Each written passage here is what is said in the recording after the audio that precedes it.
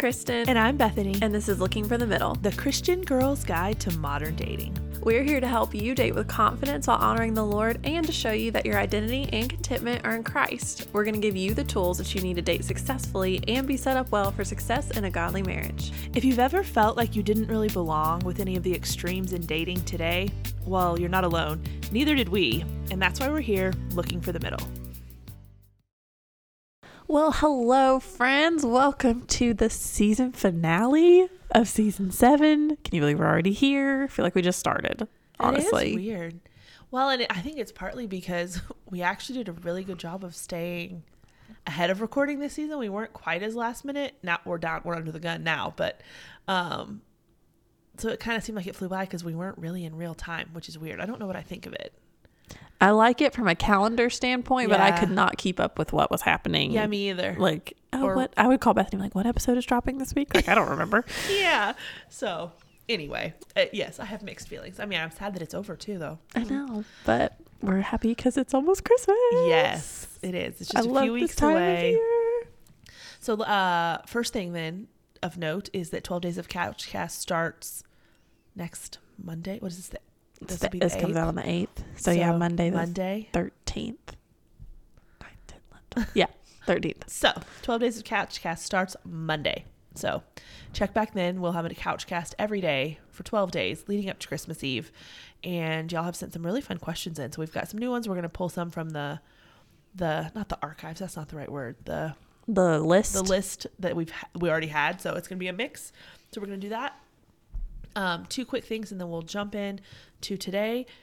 Follow us on social media if you don't already. It's LFTM_podcast on Instagram. That is the best place to follow us. Everything from Instagram pushes to Facebook, but we don't actually check Facebook as much. So if you want to chat, hang out, come over on Instagram. We're there. And the second thing, if you haven't already, make sure you sign up for our newsletter. That goes out every week on Thursday after the episode on Wednesday. You can sign up through the link in our bio on Instagram or just through our website, lookingforthemiddle.com. There is a newsletter button and you can sign up there. So do those things. Yes. But without further ado, I'm trying to cut down these intros. Sometimes they get so when I'm editing. It's 7 minutes in. No, it's 12. We've done 12-minute intros. We had 16. And I actually put in the description of the episode, if you don't want to hear us go off on 12 rabbit trails, skip to minute 16. So I'm trying to cut it down. So question of the day, go.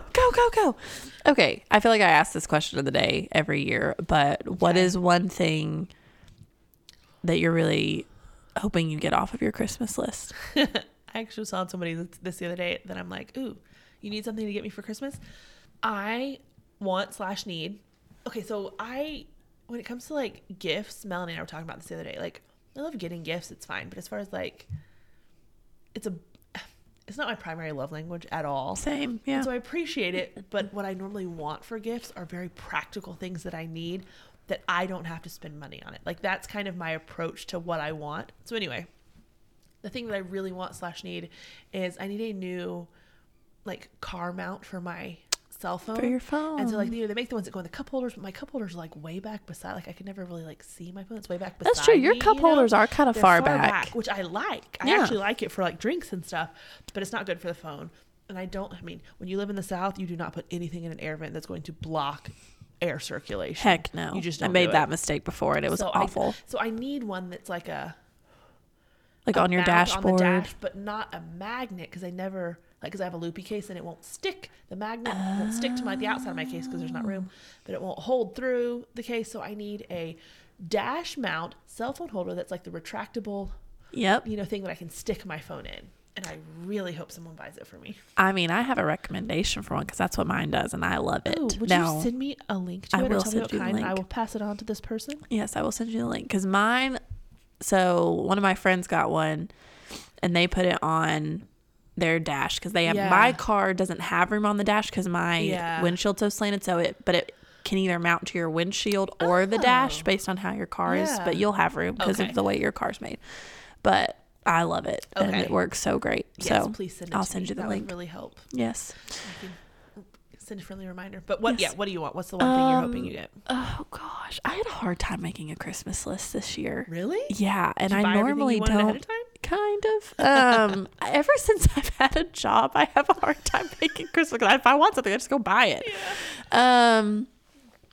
But I'm trying to think, like, I need to like pull up my list. I don't even remember. I make it and then I don't remember half of it, which is good because then I'm surprised. But then at the same time, honestly, this is gonna sound so boring, but like I want some more like gold jewelry. Oh, yeah. So I've asked for like some different earrings and like rings and stuff from Amazon. Nothing like super pricey, but I've just been like, oh, I kind of want some different because I wear the same. I get in the habit of where I wear the same like 2 pairs of earrings and then the same bracelets. And oh crap, I wonder if I still have time to add that to tell my mom. Sorry, I just had a moment. I normally get a piece of jewelry with my word for the year on it. Oh yeah. And I didn't ask for that this year, and I just remembered, so I need to. Ironically, my word is remember, which is so terrible. Yeah. Okay. Well, that makes me process better. But yes, so jewelry probably would be like just more like casual stuff because the only time I get dressed up is for basketball games and church now. I don't ever leave my house. I did ask for a lot more comfy clothes, like loungy clothes. Oh, that's funny. Because I'm like, I'm here all the time because I work from my couch. So, but yes, super basic. Okay. Fun times. Yes. Let's segue then into our season finale content, which is actually, obviously you've read the title if you're listening to this, hopefully, or you just trust us that much and you just tap and you don't know what you're listening to. We're talking about what is love. And this is actually an episode we have had on the docket for at least 4 seasons now. I mean, and it always kind of gets pushed because we're like, this can be a really heavy topic. Yeah. It's one we didn't want to gloss over. We want to do it justice. And because I think I don't know, all things go back to your theology and what everything you do in life reflects who you think God is. Yeah. Whether you think, it just does. Yeah. We don't have time to get into all of that. So even when we're talking about things that aren't overtly spiritual, those are still going to relate back to what do you believe about God and how does that impact your life. So if we're talking about flirting, we could be talking about how to start a conversation online. Like, it's not like we're going to say, okay, now turn to this chapter and verse where it tells you what to do. That, like, it's not in scripture, but how you approach those things and how you approach anything dealing with other people reflects what you think about God. So that's one thing. But something like this, what is love? That is very closely tied to what you believe about God, what you believe about what he has done for you, what you believe about how your life should look in light of that. And it's also something that is at its core very countercultural. I mean, our culture is obsessed with love, but there's not much about it that's biblical a lot of times. And so we didn't want to, rush through something or treat something flippantly that shouldn't be. So now we're going to tackle it. Yeah. Well, and I think to your point, our culture talks so much about love, but it's such a different love than what we know as believers, which we'll get into. But it's like we're talking about something but have completely different definitions. Yeah. And so that's what you're really almost not talking about the same thing. Exactly. Yeah. And that's what we want to differentiate, because when you're just talking about dating and, kind of on a surfacey level, it's really easy to define love the way that culture and the media and Hallmark movies and everything else defines it as, which is honestly a lot simpler. Yeah. Oh, it totally It makes it sound and seem so easy. It's like, nope, not at all. Like, love requires so much of you. Well, and I would put out there that that is why those movies stop as soon as they have quote unquote fallen in love. Because their definition of love, the world's definition of love, more or less stops there. Yeah. Because that's the peak of the feeling is at that moment. So you cut it there, and it leaves the viewer or the reader or the whoever in their mind thinking that is how all of life continues from that point forward. That point is how it all goes. Because what do they say after that? And they all lived happily ever after. At the end. Then there's nothing else of note. It just kind of stays like that. And so that's why you see so much disappointment and so much frustration is because that's what you're led to believe is the ideal, and that's what you're led to believe is the perfect relationship. But then when you get into real life, it's not going to look like that. And so it seems like something is wrong when in reality you're not dealing with normal. That's normal, and you're just not dealing with normal in a biblical way. Yeah, that's true. Because you're not dealing with love. Like, you're not viewing it, like you said, it's not how it's depicted in the Bible. No, not at all. And it makes me think about when you see all these like really old couples that have been together for decades. Yes. And they always say like, oh, I love so-and-so so much more today than I did on the day we got married. And you think that, oh, you know, your wedding is like the pinnacle of your, you know, relationship of like, oh, I just love this person. I couldn't imagine loving them any more than I do right now. And you're like, that's only in the beginning. Yeah. And so many. But it's different. Like it's such a different thing because you learn. I mean, I say all the time, like, love is a choice, or love is broadcasted as a feeling. I'm getting ahead of myself. I'm going to come back. But like, it's a choice. And that's not, you know, that doesn't sell, I'm sure, in movies. Like, no one wants to be like, oh, that sounds awful. But not awful, but like, that doesn't sound romantic. It sounds hard. And we don't want to talk about it if it's hard. We want to talk about it if it's just so easy and whimsical and, you know, coming from the, you know, optimistic, overly hopeful, rom-com loving, you know, host here. Like, I'm even saying that. Like, well, yeah, it's a choice. It is a commitment. It is it's a commitment to selflessness. It is a commitment to not getting your way. It is a commitment to compromise. It is a commitment to all of these things that don't make you feel any sort of way, really. In fact, they're all going to be things that go against your natural inclinations. They're all going to be things that make you have to keep your sin nature in check. And yeah, like you said, that doesn't sell. Because in any society that is not pursuing Christ, the God of that society is self. Mm-hmm. And to make me feel how I want to feel and to make me get what I want. And that is held up as the ultimate goal. And when that doesn't happen, we have been conditioned in our society to, we'll just get rid of the thing that is keeping you from doing that because you matter the most. Yeah. And that is up to and including your spouse. Like this idea that marriage is just a piece of paper is prevalent. I mean, it's everywhere. Because they aren't looking at it from the standpoint of this is a covenant we have made between us and God. Like, that's not even, doesn't even factor in. They don't even know. Like, they don't even know to think that. Yeah, it's not even on the radar. And so marriage is just as disposable and consumeristic as anything else. And that's where that idea of love will get you. Yes, I agree. So we'll come back to a lot of that. Like, oh, we're just going to. Well, the outline is a suggestion, people. Let's be honest. If you haven't figured that out by now, if you're new, welcome. So buckle sorry. up. Yes. But we'll come back to some of that in a little bit. But first, we've gotten a lot of questions over the past however many years we've been doing this. 4 seasons. Yes. We wanted to do this. Yes.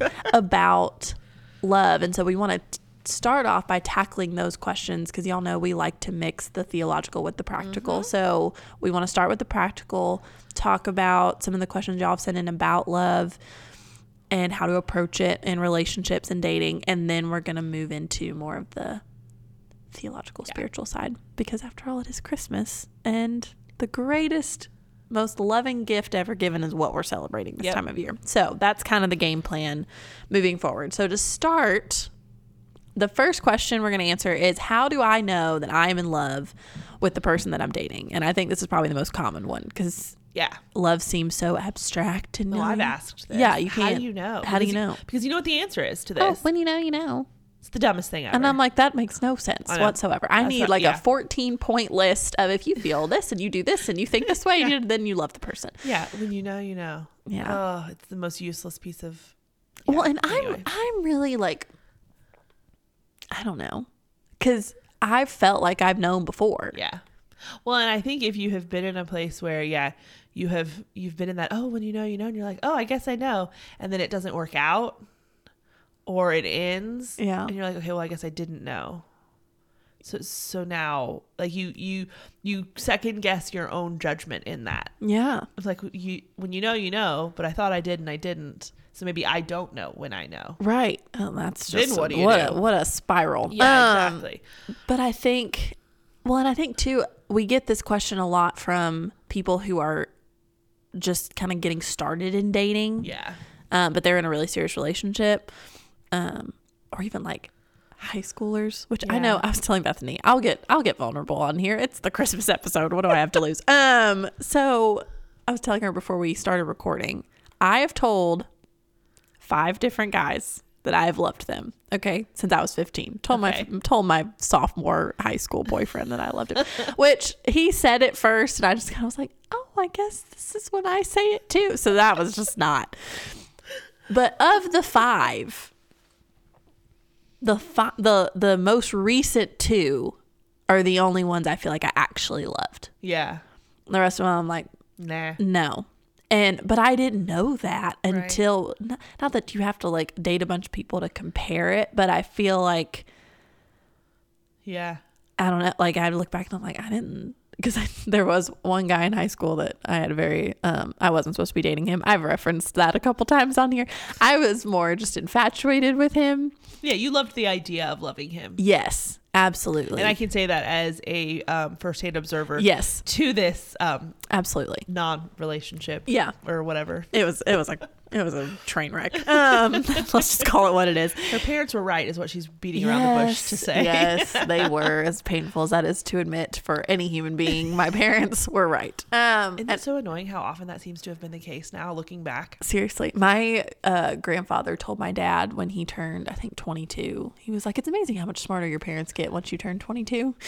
My dad's like, crap. Yeah, you're right.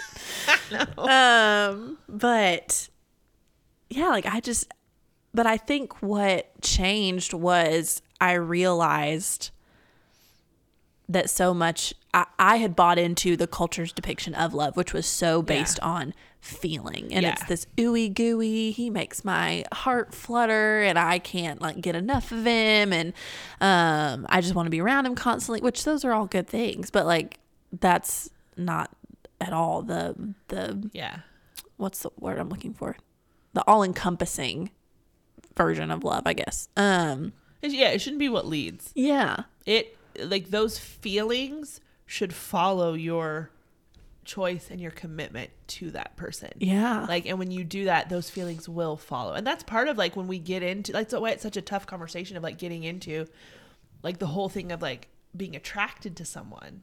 It's like, and we've done enough episodes on it. Go listen to them if you want the full fleshed out version of that. But that's why it's hard to say, like, okay, yes, you want to be attracted to the person and that is important, but that's why it's not the most important thing. Because, okay, if that, like, what are you defining as love and what are you defining as being important if the physical feelings are at the top? Yeah. Like, yeah. Yeah, because, and that's what I would really, because again, as much as I would love to give you a concrete list of here are 8 things to let you know if you really love the person, I can't do that for you.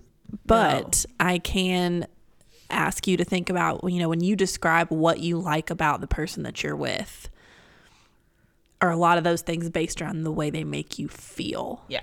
Because again, like, feelings are great. Feelings are part of it. I want you to have feelings for somebody. If you have no feeling and it's all like, it feels very,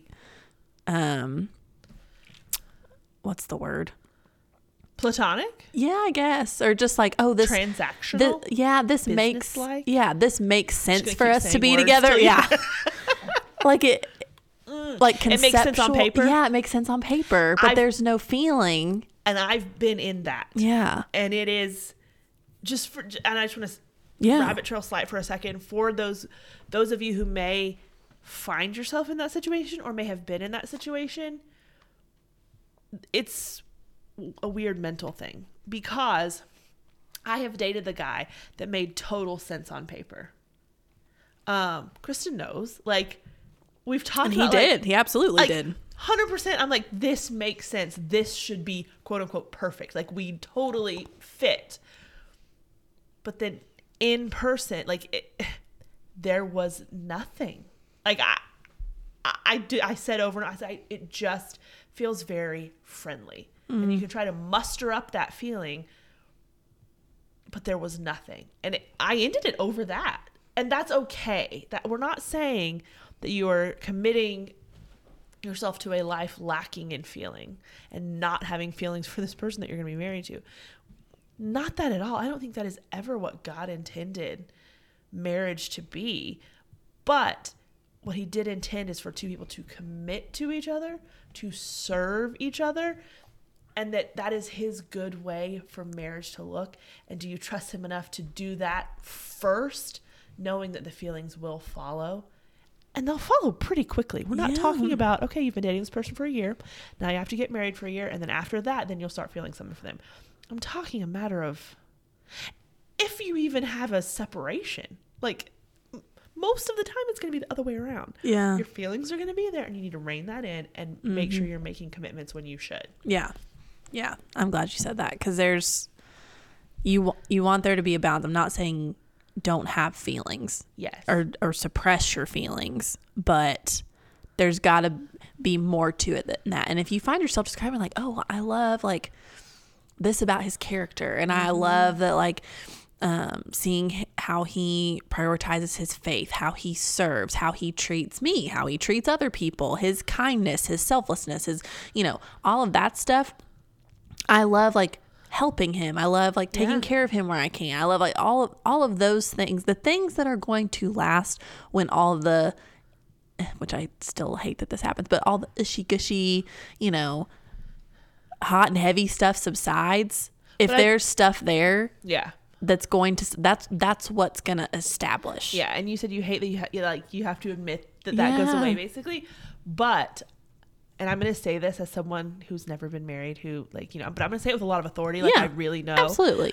Because I think I do, because I think it's biblical that when you are loving someone, as we're talking about here, that's not based on a feeling, once that infatuation and that honeymoon period and all of that wears off, is not being replaced with something less than. I would venture to say that when you have set a foundation built on a biblical love, when the feeling, I don't think the feelings ever wear off completely, but like you're talking about the honeymoon phase, the ooey gooey, all of that stuff, when that subsides, the foundation that is there far surpasses that. Yeah. It's not that wearing off for something that is less than. It's something wearing off for something that is different. But like we've said before, different is not bad. It's just different. Yeah. And that is what lasts, and that's what binds two people together. And I think that is far better and far greater than the Hallmark infatuation that you have. Yeah. Again, I think. Yeah. Well, and I'm sitting here thinking of like, I remember this one time when the guy I was dating, we were sitting on the couch watching a movie. We had just eaten microwave mac and cheese for dinner. Okay. If that's not romance, I don't know what is. I don't have an ounce of makeup on. And we're just like chilling. And he looked over at me and just kind of looked at me. And I'm like, yes. What are you looking at? What's wrong? And he was just like, I love you. And I'm like, oh gosh. And I'm like, I have nothing to offer you right now. Like, this is not the, like, I don't look my best. We're not like doing anything super, romantic or exciting, or like, I just microwaved you mac and cheese for dinner. Like, I didn't just but it was just this sweet, like, oh, like you just, and it was this really sweet moment. And now that I'm thinking about it, I'm like, oh, I loved that moment. And it wasn't this, big Hallmark moment or whatever. And so I think that's a good way for you to phrase, like, you're not getting anything less than, and there's something really like deep and intimate about that as you grow. So all of that to say, I'm so weird how to phrase this, but like, don't look past your feelings, but like, look past your feelings. I don't know. I feel like as bold and outspoken as the world is in saying follow your feelings, I think we have to be just as bold in saying no, don't. And so I think, yes, you want to phrase things well, because lots of people are listening coming from lots of different backgrounds and lots of different everything. So you want to phrase things well, but I think you are fine to say, no, don't trust your feelings. Don't rely on your feelings. Look past that. Because relying on that is our natural inclination. So we need to, I think you're fine to say that, to boldly say, no, look past your feelings. I think that's fine. Okay. I think it's good. Okay, good. Can I add one tiny little thing? Even though we kind of closed that point out already. Yes. Just, you started out by saying, when you're talking about the person and what you love about them, do you primarily describe how they make you feel? And we went way off then on the feeling part, but I want to touch on a different part, the you part of that sentence too, about when you're describing what you love about that person, is most of what you're describing have to do with you, what they do for you, what they do, like, is it a self-focused thing of like, I love them because they do things for me? Yeah. Because that will also go away with time. Yeah. So is it because of what someone does for you, or is it a selfless thing? Like, yeah, you love their character, you love their pursuit of the Lord, you love what he's doing in their life, you see the call that God has on their life, and you want to come alongside that. You know, we've talked about before, like, when you're evaluating, okay, do I love this person? Do I want to get married? You know, I always say, and I think you've said too, like, I'm looking for someone that I serve the Lord better with together than either of us do apart. That so if that's what you're looking for, what do you see in this person that furthers that goal? Yeah. There's your answer. Yes, that's good. That's good. I love that. Okay, so we've talked about how do you know if you're in love with someone, and we have talked about it. So we're going to move on. Yes. Next question. When do you say I love you? My quick answer is once you have established the answer to that first question, like we just talked, once you're to that point, like we have just talked about it, of like, yes, I want to commit to serving and sacrificially loving this person probably forever. I'm not saying don't tell someone you love them until you get engaged. That's not what I mean. There are people that say that, and I think there's validity to that to an extent, but I'm not one of those people. Anyway, me neither. But it's not after you've been on 4 dates. Yeah, no. It's a surefire way to freak somebody out. I was watching an episode of The Office. Michael's dating this girl, and he had called a conference room meeting because he needed help on like figuring out what to do. I love these episodes. I love them so much. And he said, she hasn't even said I love you yet. And they were like, well, how many dates have you been on? He was like 7. And I said it after the second one. Oh gosh. So that's not what we're talking about. Let's not do that. Here. But didn't I say that this was my short answer? I'm doomed. Yes. But no, once you've established that you love this person for the reasons we talked about before, like it's a biblical love, then tell them. Yeah. Once he's told you first. Oh. I would never say it first. Okay. That leads us to our next question. I know it does. I wasn't trying to like do that, but I think it's fine if you want to say it first. I would not. Okay. I also said I would never ask a guy out, and I've done that. Yeah. So maybe this is just the next thing. I don't know. But this is a growth in your dating journey. As of right now, I would not ever say that first. That's funny. I agree with everything you just said about when to say I love you, so I have nothing to add to that. So we can keep going to that. Okay. Like, I feel it's not a quick thing, but I also don't think like, oh, you need to be dating for 9 months before, like, if it takes 9 months, then fine. But I don't think there's a formula for this. It's when you've established your answer to question 1. Yeah. Basically. And that's going to vary per person. Now I will say, as a caveat to that, unless you're like in high school and you're still like, I feel like you tell someone you love them and you're moving towards that when you're in a place to do something about it. To like, you like want to commit to this commit person. And get married. Yeah. If you cannot do that, then I don't think you go down that road. Yeah. Now there's caveats to everything. So I'm saying other thing, like if you're younger, you're in high school, you're not getting married anytime soon. Then I don't think you move down that road. But if you are you're of a marriable age and you were with someone, you were pursuing, getting to know them better, and it has been a while, and I'm saying, 6-9 months plus, and you're regularly seeing this person, and you're pursuing, getting to know them for the purpose of, do we want to get married? if it's been that long or longer and you're still going, I don't really know.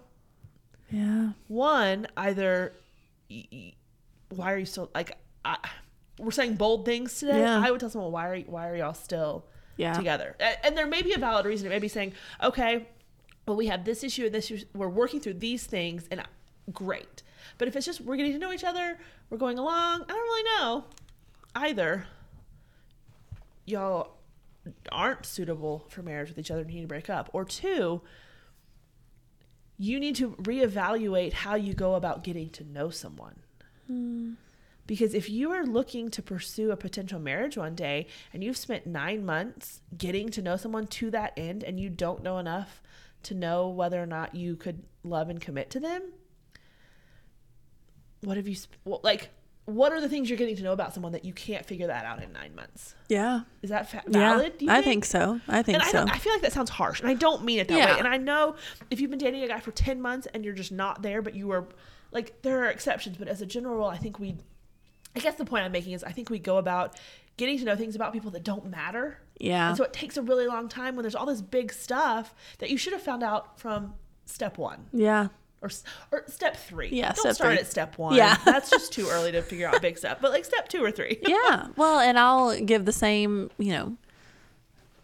disclaimer we give a lot around here. When the advice we give can only go so far in your life because we don't know your situation. We don't know you personally. Exactly. So if you've got these questions of, okay, like, when do I tell this guy, do I love him? I'm trying to figure this out. Talk to somebody who knows you well, who knows what's going on in your relationship, a mentor, a parent, close friend, whatever, your small group leader, whatever that looks like for you, and process that with somebody who you can give more details to, because we realize this is very one-sided advice where we're at right now. So we really encourage you to do that. We never want this. We want this podcast to be a resource for you as you're dating. We never want it to supplement the counsel and advice. And no, we do want it to supplement. We don't want it not to supplement. Replace. Thank you. That's what we don't. Yeah, we want it to supplement it. We don't want it to replace what godly advice and counsel and wisdom you can be getting from somebody who you know personally and who knows you and your situation personally. Absolutely. So I'm glad you said that. Yes. Well, I've been doing this a while. No, I'm kidding. I mean, I'm not, but and we're done. All right, wrap it up, Kristen. Gracious. I haven't had any coffee today, shockingly. If y'all can't she's tell. Down 3 Diet Cokes. Don't let her. It's just my first one. It's my first. It's only my first one. It's noon.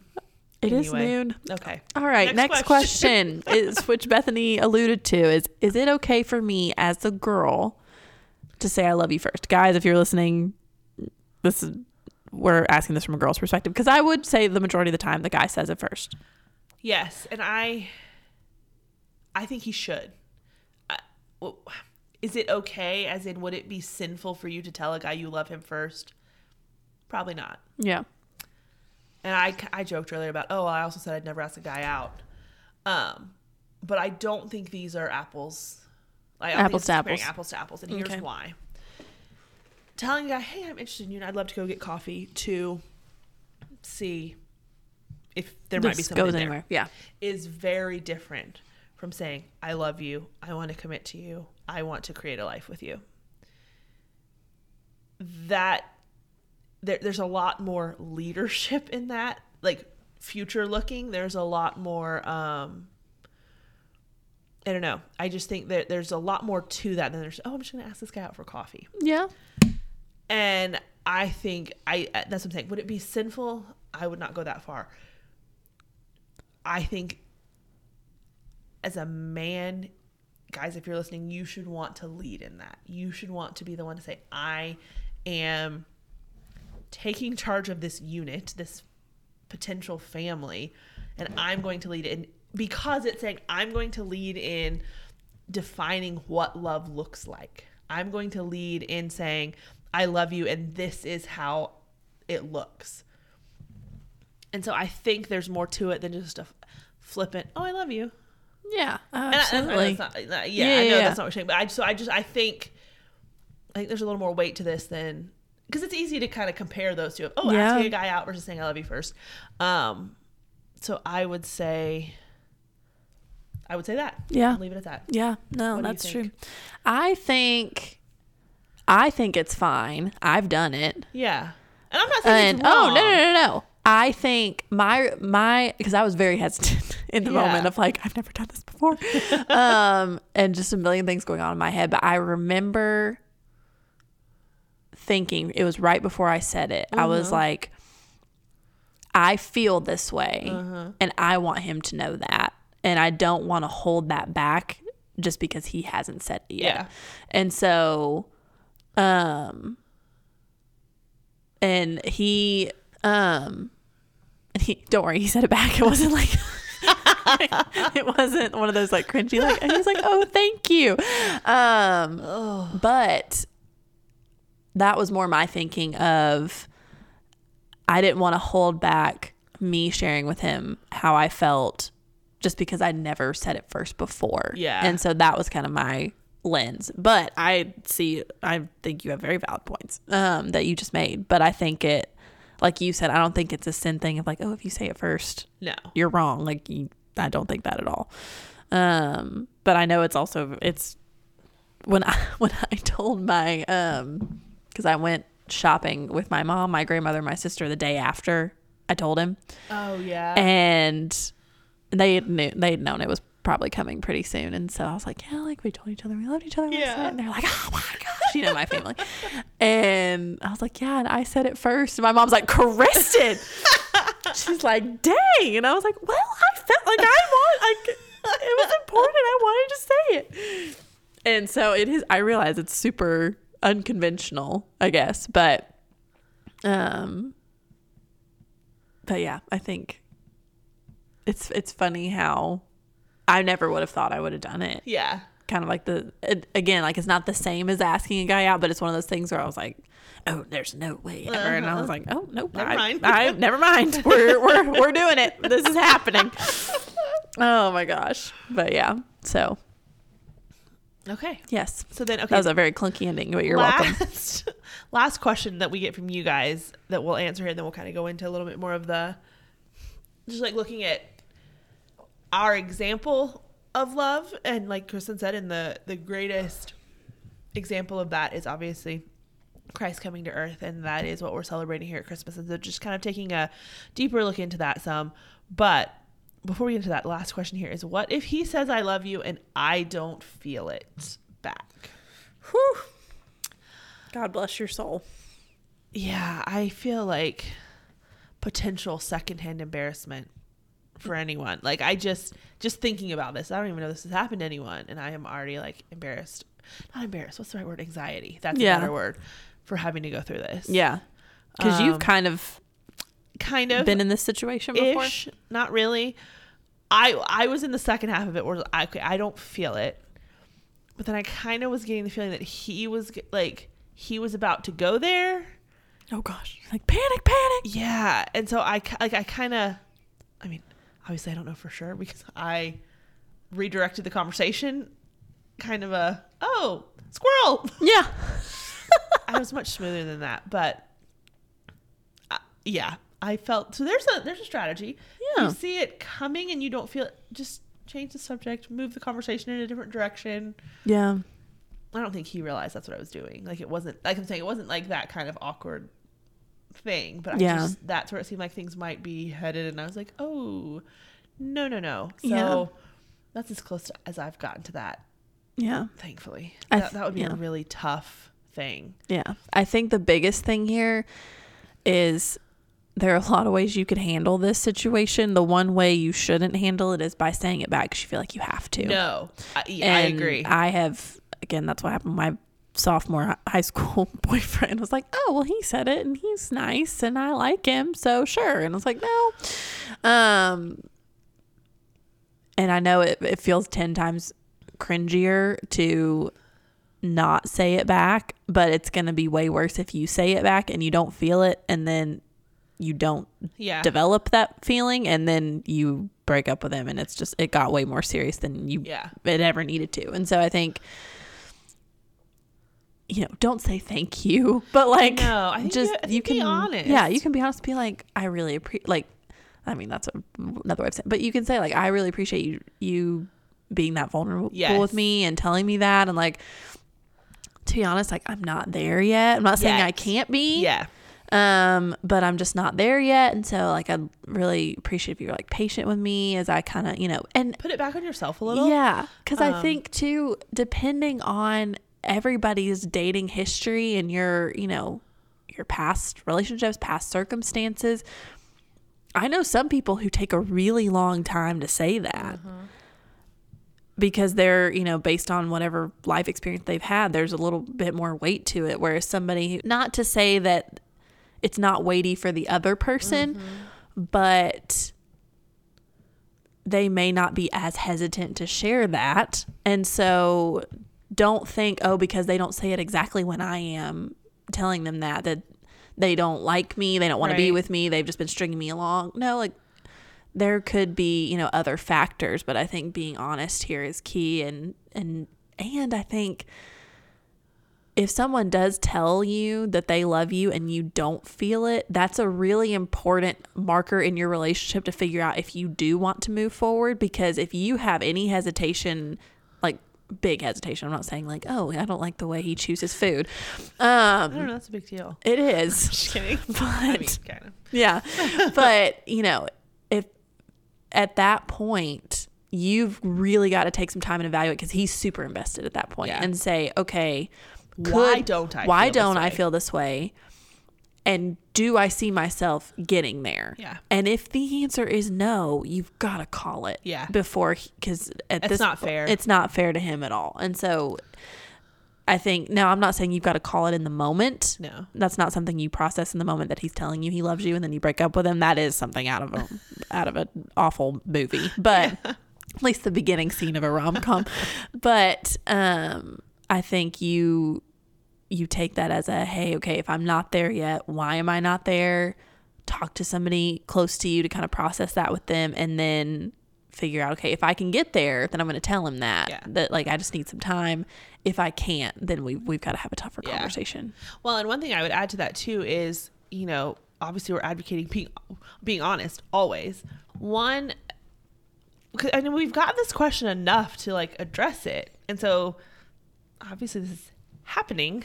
So one thing I would say, part of how to deal with this situation is to not get yourself into it.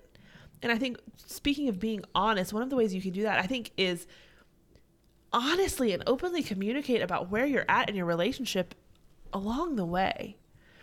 Like if you're doing that, I don't think you're going to get to a place where he's telling you he loves you and he doesn't know that you're already like at that place too. I think if you find yourself in this place, it may be a lot of times because leading up to that, there hasn't been clear communication. You haven't talked about expectations or goals or like what you're thinking, what you're feeling, where you're going with this. And so it's kind of, you know, we've talked so much about like, there's just not clarity. So I think that's the best way of dealing with this, is just don't even make it to where you're in that situation. Yeah, that's good. That's good. Okay. So you've answered y'all's questions. We're going to kind of transition a little bit here. And I will say, what episode about love, anything, episode, book, TV show, like Christian TV shows, just kidding.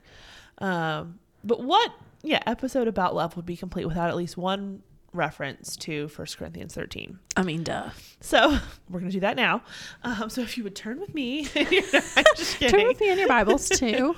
No, but if you, I do want to just kind of point out as we're making this transition to like talking about, okay, what does biblical love look like, and how, as we're looking to our ultimate example of Jesus, what do you look for? And we've talked about, okay, there's nothing in the Bible about dating, but there's tons in the Bible about relationships, and there's tons in the Bible about how you approach life with your fellow brothers and sisters in Christ.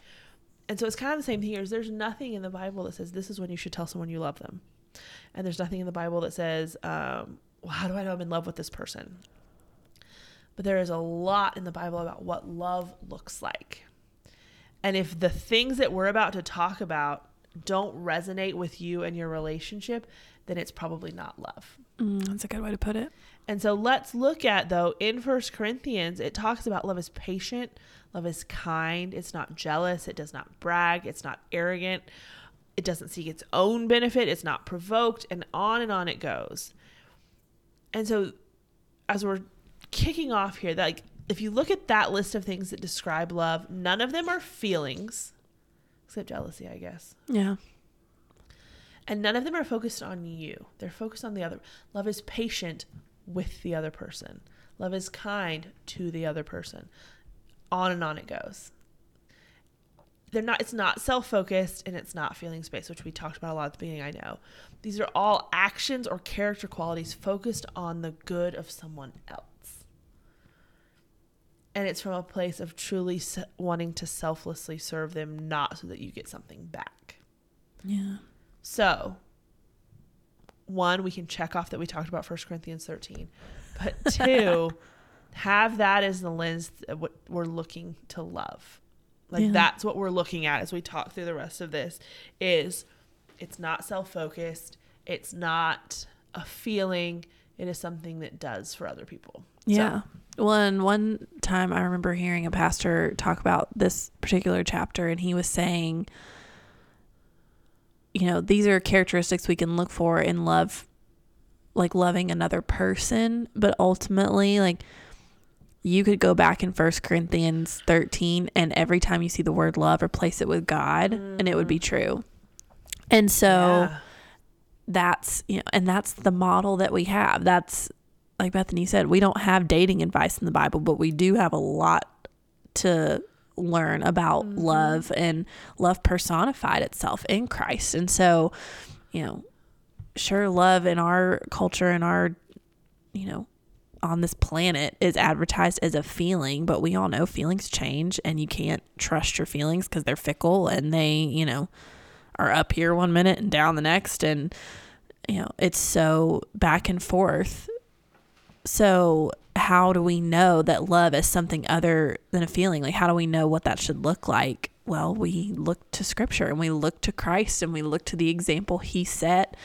And we look to the Father and what, you know, how he showed us love, and continues to show us love every single day. And we have that luxury of, you know, I talked about at the beginning, I can't give you a 14-point list of how, you know, you love your other, you know, your significant other, but I can give you verse after verse and passage after passage of what biblical love looks like. And for someone who likes concrete lists, I really appreciate that.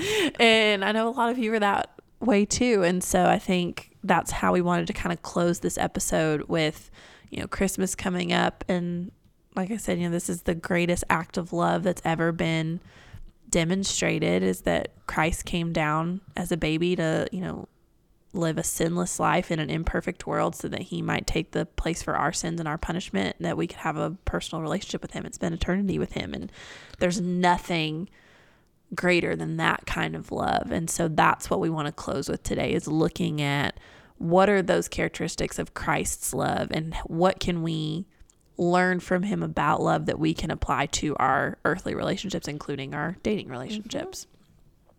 Okay, so let's look now at some characteristics of God's love for us. And a lot of those are seen in him giving Jesus. Like, that's where a lot of this is going to be seen too. But so the first thing when we're thinking about biblical love is that it is freely given. In 1 John 3, when it talks about see what great love the Father has lavished on us. It's not something that you get just enough to, you know, squeak by and that's it. Like, it is lavished on us, but then it goes on to say that we should be called children of God. That's the ultimate there. Yeah. Is he has poured his great love on us to redeem us. And so there is a redemptive quality to love. Now, don't hear me say that I'm saying you're going to go, you know, save someone based on your love. That's not the point. But there is a redemptive quality to loving someone biblically, because it points them back to Jesus. Yeah. It points them back to him and what he has done, and because your love looks like his love. And so there is a redemptive quality to that, I think. So that's the first one, is that it is freely given to us. Yeah. And I think in addition to it being, you know, freely given, Christ-like love freely forgives too. I think I'm personally tempted to when I'm like, so they need to come back and grovel and apologize, and then I'll think about it, and I'll let them sit in it a little bit so they know that I'm mad. I'm gonna pout. It's like, no, I love you. So when you hurt me, which is so mind blowing to me when you really think about it, how Christ died, even just like making it selfish for a second. He died for me, knowing I was not obviously born when he died. He knew every little stupid, hurtful, awful thing I was going to do in my entire lifetime, and he still died. And he knew that for every single human being. And I get mad when someone does something that hurts me that I wasn't even expecting. Like, I didn't know they were going to do that. I don't get into relationships with the thought of, oh, this person's going to hurt me. Now, if you get realistic, you know they're going to if you get close to them. Yeah. But you don't go in with that expectation. You don't go dwelling on that. And I don't know how it's going to happen. But he knew, oh, Kristen would disobey me here. Kristen would do this. Kristen would not listen to me here after I told her this 14 times in 2 weeks, like, and he still was so forgiving, and it wasn't dependent on, like, he still forgives me even when I'm reluctant to apologize and to ask for forgiveness and to repent. Like, obviously those are things I can only do because of the Holy Spirit. I can't even do that on my own and in my own flesh.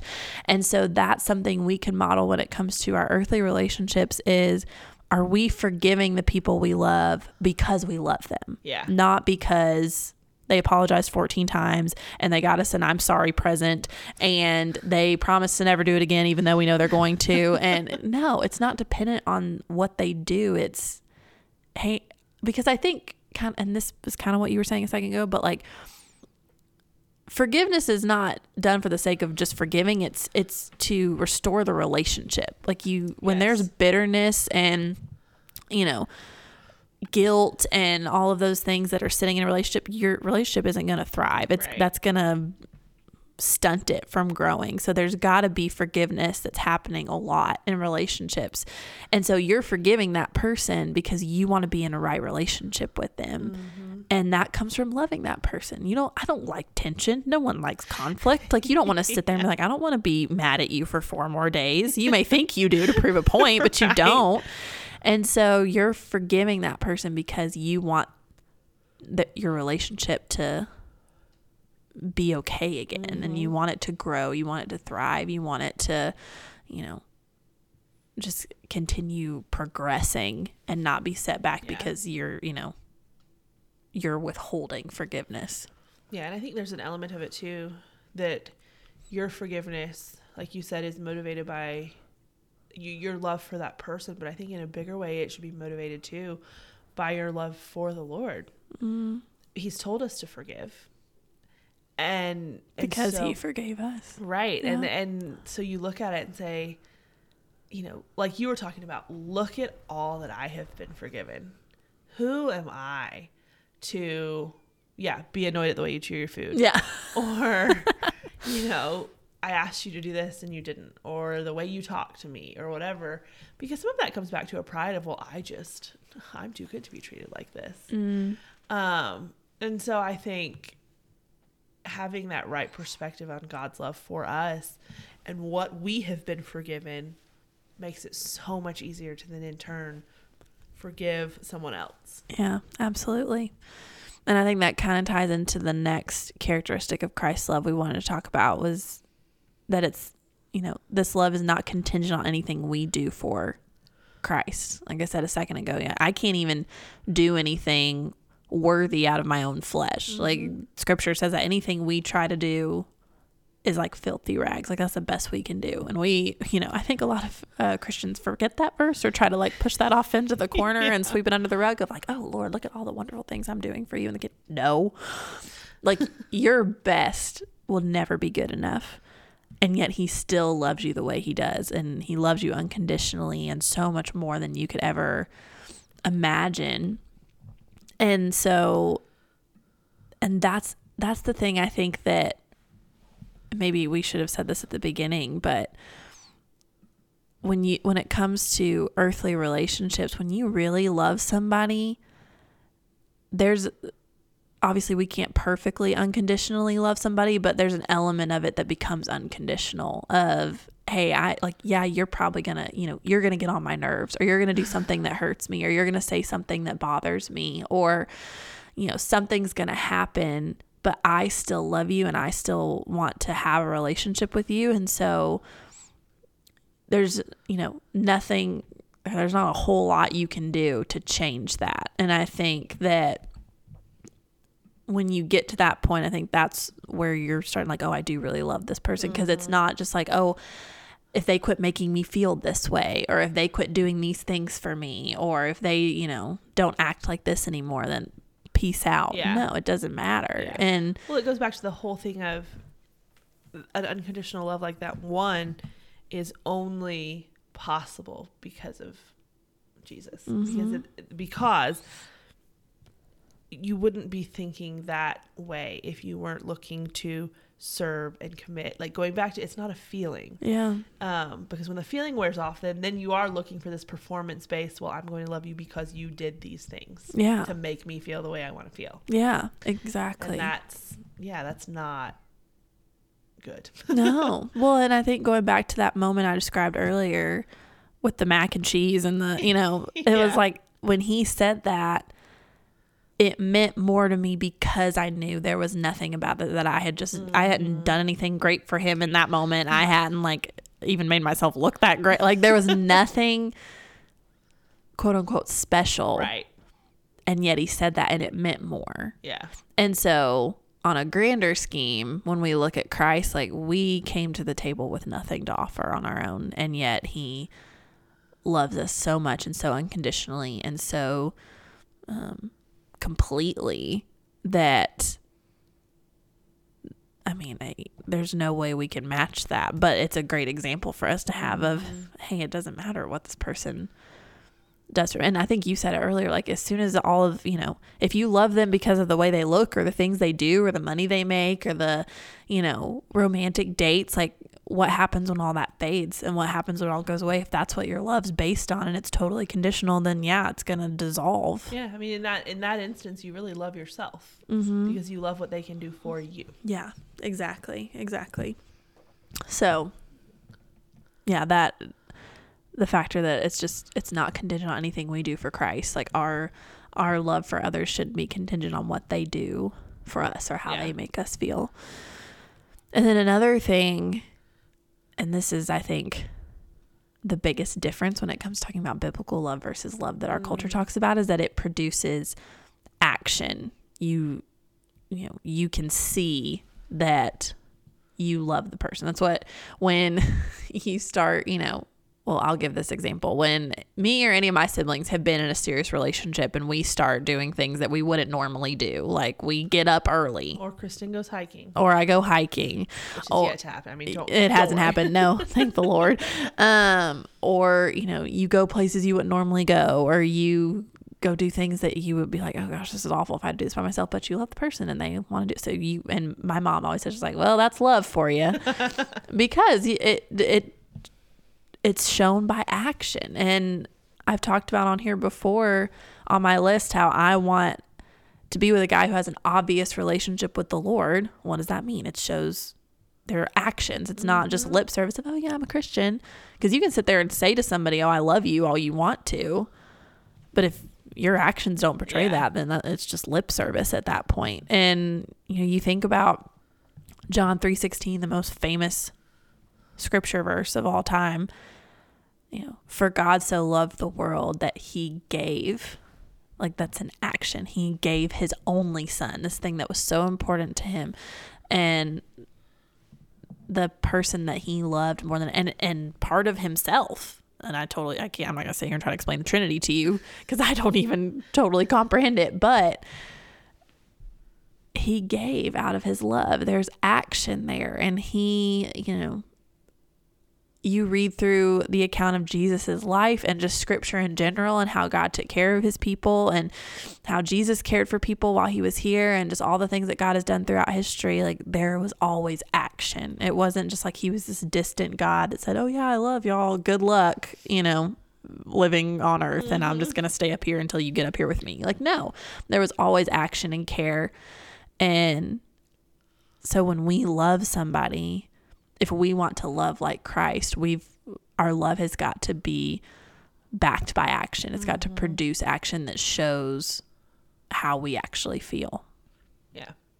Well, and I think too, it's not always action. How do I say? It's not always action that's beneficial to the giver. And one verse that always comes to mind is in Isaiah 53, where it talks about, I think it's verse 3, where it talks about Jesus being acquainted with grief.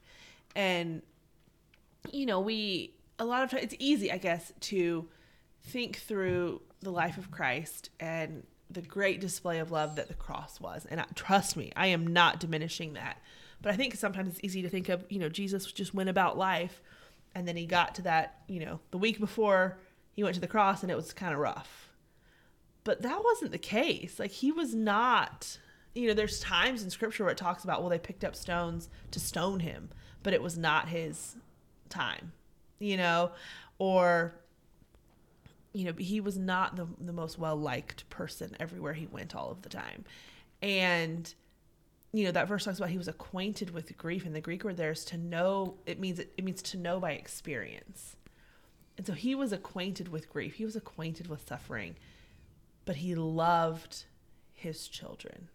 He knew where this was all leading. And so he took that action anyway out of love, knowing it was detrimental to him physically here on earth, to his human self. It was not something that was necessarily beneficial to him in that moment from that standpoint, but he did it anyway. And I think there's a huge lesson to be learned in that. And I'm not saying you love someone if your life is miserable all the time. Hear me. But it doesn't mean that something is wrong if there are periods where you were the one doing the serving, you were the one who is giving of yourself, and maybe there's not as much being given in return. That's what love is. Yeah.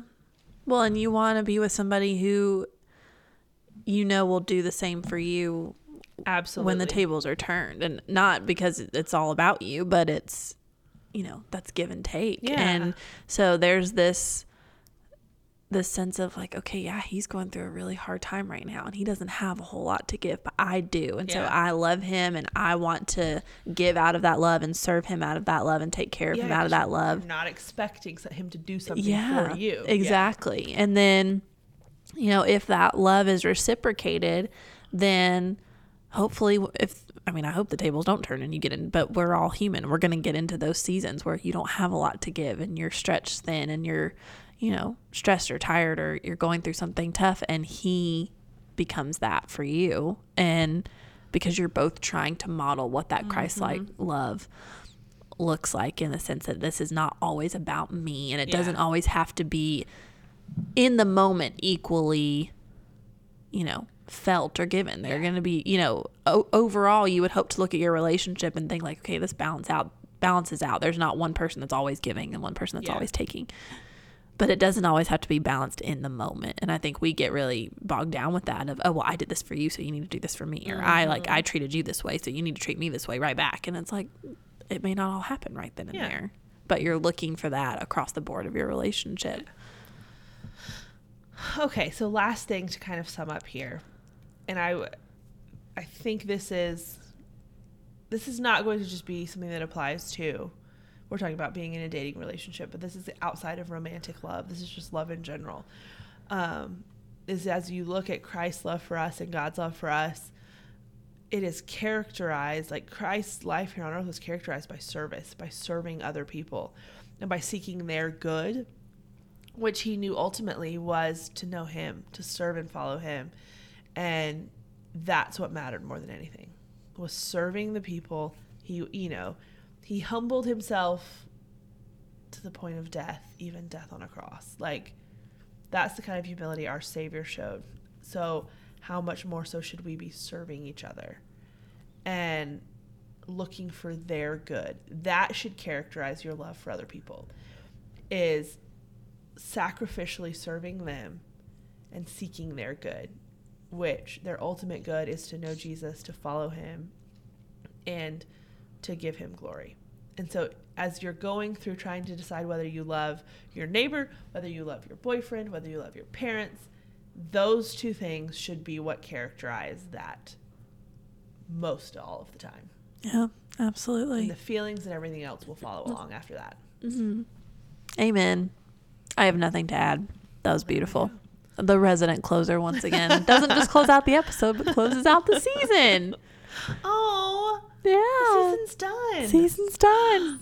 Season 7, y'all. Oh, that's kind of sad. In the books, it's always so like bittersweet at the end. Oh, it is.